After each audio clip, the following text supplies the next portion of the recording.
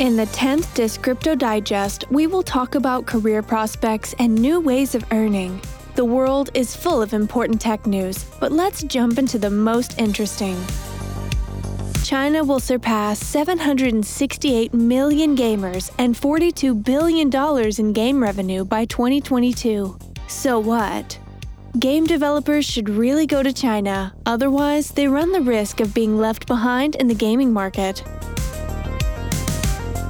Apple is adding a security feature to iOS that totally disables data being sent over USB if locked for a week. Don't worry, devices will still charge. So what? This spoils many methods for exploiting that connection to coax information out of the device without the user's consent.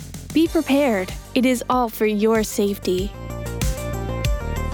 The Google Duplex can now make phone calls on your behalf. It can book salon appointments or restaurant reservations.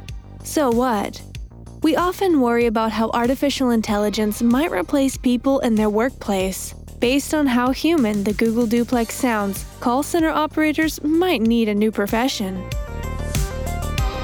The CoinHive crypto mining code has been recently detected on more than 300 government and university websites worldwide. So what?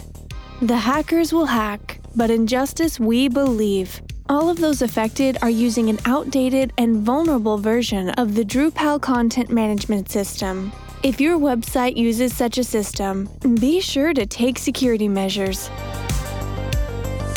8 Ethereum stakeholders met on a secret summit in Toronto to discuss governance. They signed the statement of intent to support Ethereum governance initiatives. Vitalik Buterin had no idea. So what?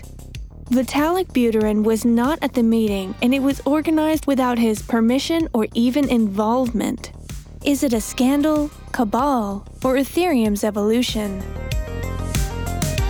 Robots are getting smarter. An 11-year-old boy on the outskirts of Russia was fined for selling computer viruses for bitcoins. There's even a kid's book explaining Bitcoin and blockchain already written. If you have no idea what we're talking about, subscribe to our channel. You'll love it.